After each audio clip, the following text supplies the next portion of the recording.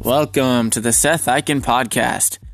In this podcast number 2 in the 1970s podcast series, we will be discussing pop culture in the 1970s.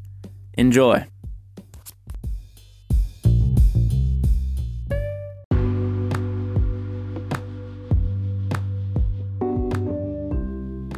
The first part of pop culture that I want to talk about is rock and roll. Rock and roll was a big part of pop culture in the 1970s, with bands such as Kiss and the Rolling Stones.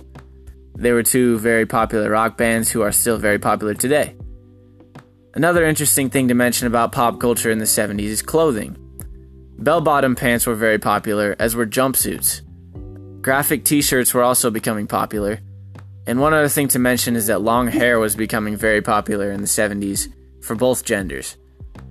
Now I'm going to bring in two people as guests, and I'm going to ask them a few questions about the 70s.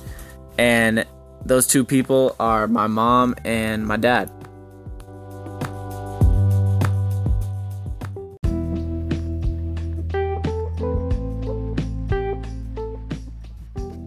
We're going to introduce our guests. Would you like to introduce yourself? This is Pam Eichen, and I was pretty young in the 70s. This is Scott Eichen, Seth's great dad, and I also am not that old. I was born in 1975, but I can tell you a little about the 70s. So my parents are clearly not going to be experts because they were still pretty young, but they do know a thing or two and have some memories. So I have two questions for you guys. First question is, what do you remember about pop culture in the 70s? I clearly remember the bell-bottoms. In fact, the plaid, like the bright yellow and black bell-bottoms.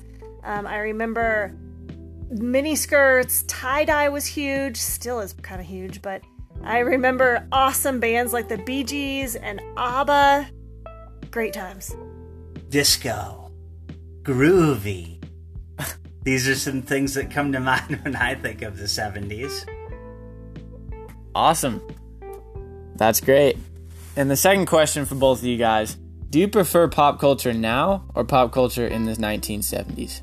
100% 1970s. It was just more fun, a little extravagant, but the Vietnam War was ending, and so there was a lot of like protesting, but also a lot of like freedom type of styles. Yeah, I totally like it to come back. I'm a live in the now type of guy. The 70s, no thank you, weird stuff going on then. I'll take now.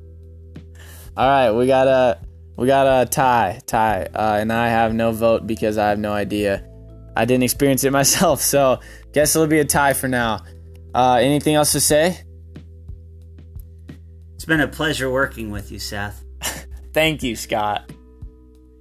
I say let's all rally together to bring back 70s pop culture. The only thing I don't know half about good that. in the 70s was funk music. Fair enough. Has the right to his opinion. Those were our guests for the podcast.